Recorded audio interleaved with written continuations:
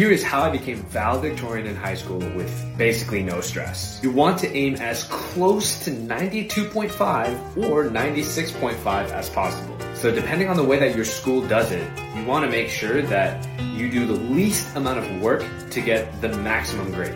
So what you want to do is after, say, the first 3 weeks to a month of school, you want to get a sense of how hard the tests are going to be, how much homework there's going to be, and of course, look at the syllabus to see what's weighted how. So using this first month, you want to figure out where you need to be in each category to hit that 92.5 or 96.5. The worst grades that you can get is a 96.4 or a 92.4. Because then you put in all that work to hit a 92.4 or a 96.4, didn't get the grade that you could have gotten if you had 0.1 more.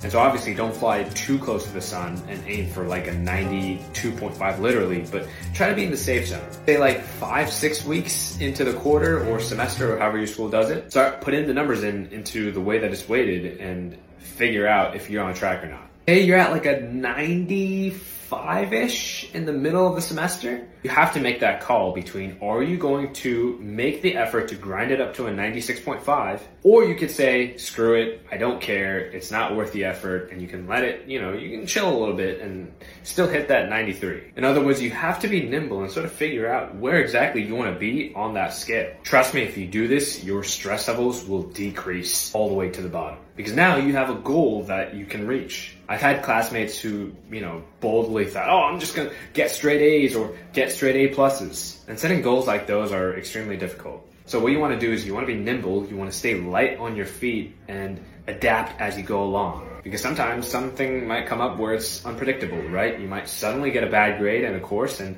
now you're at like an 85. Then you have to make that call there as well. Do you want to stay at the 85, which is like around a B, or do you want to grind it all the way up to, say, like an 89.5, which might be an A minus? It's about analyzing the cost benefit. If it's worth the extra struggle to get to that higher grade, then you should do it. But if it really isn't, then screw it. You don't have to force yourself and be miserable to try to raise a grade that, isn't really worth it. It's all about efficiency. That's the name of the game.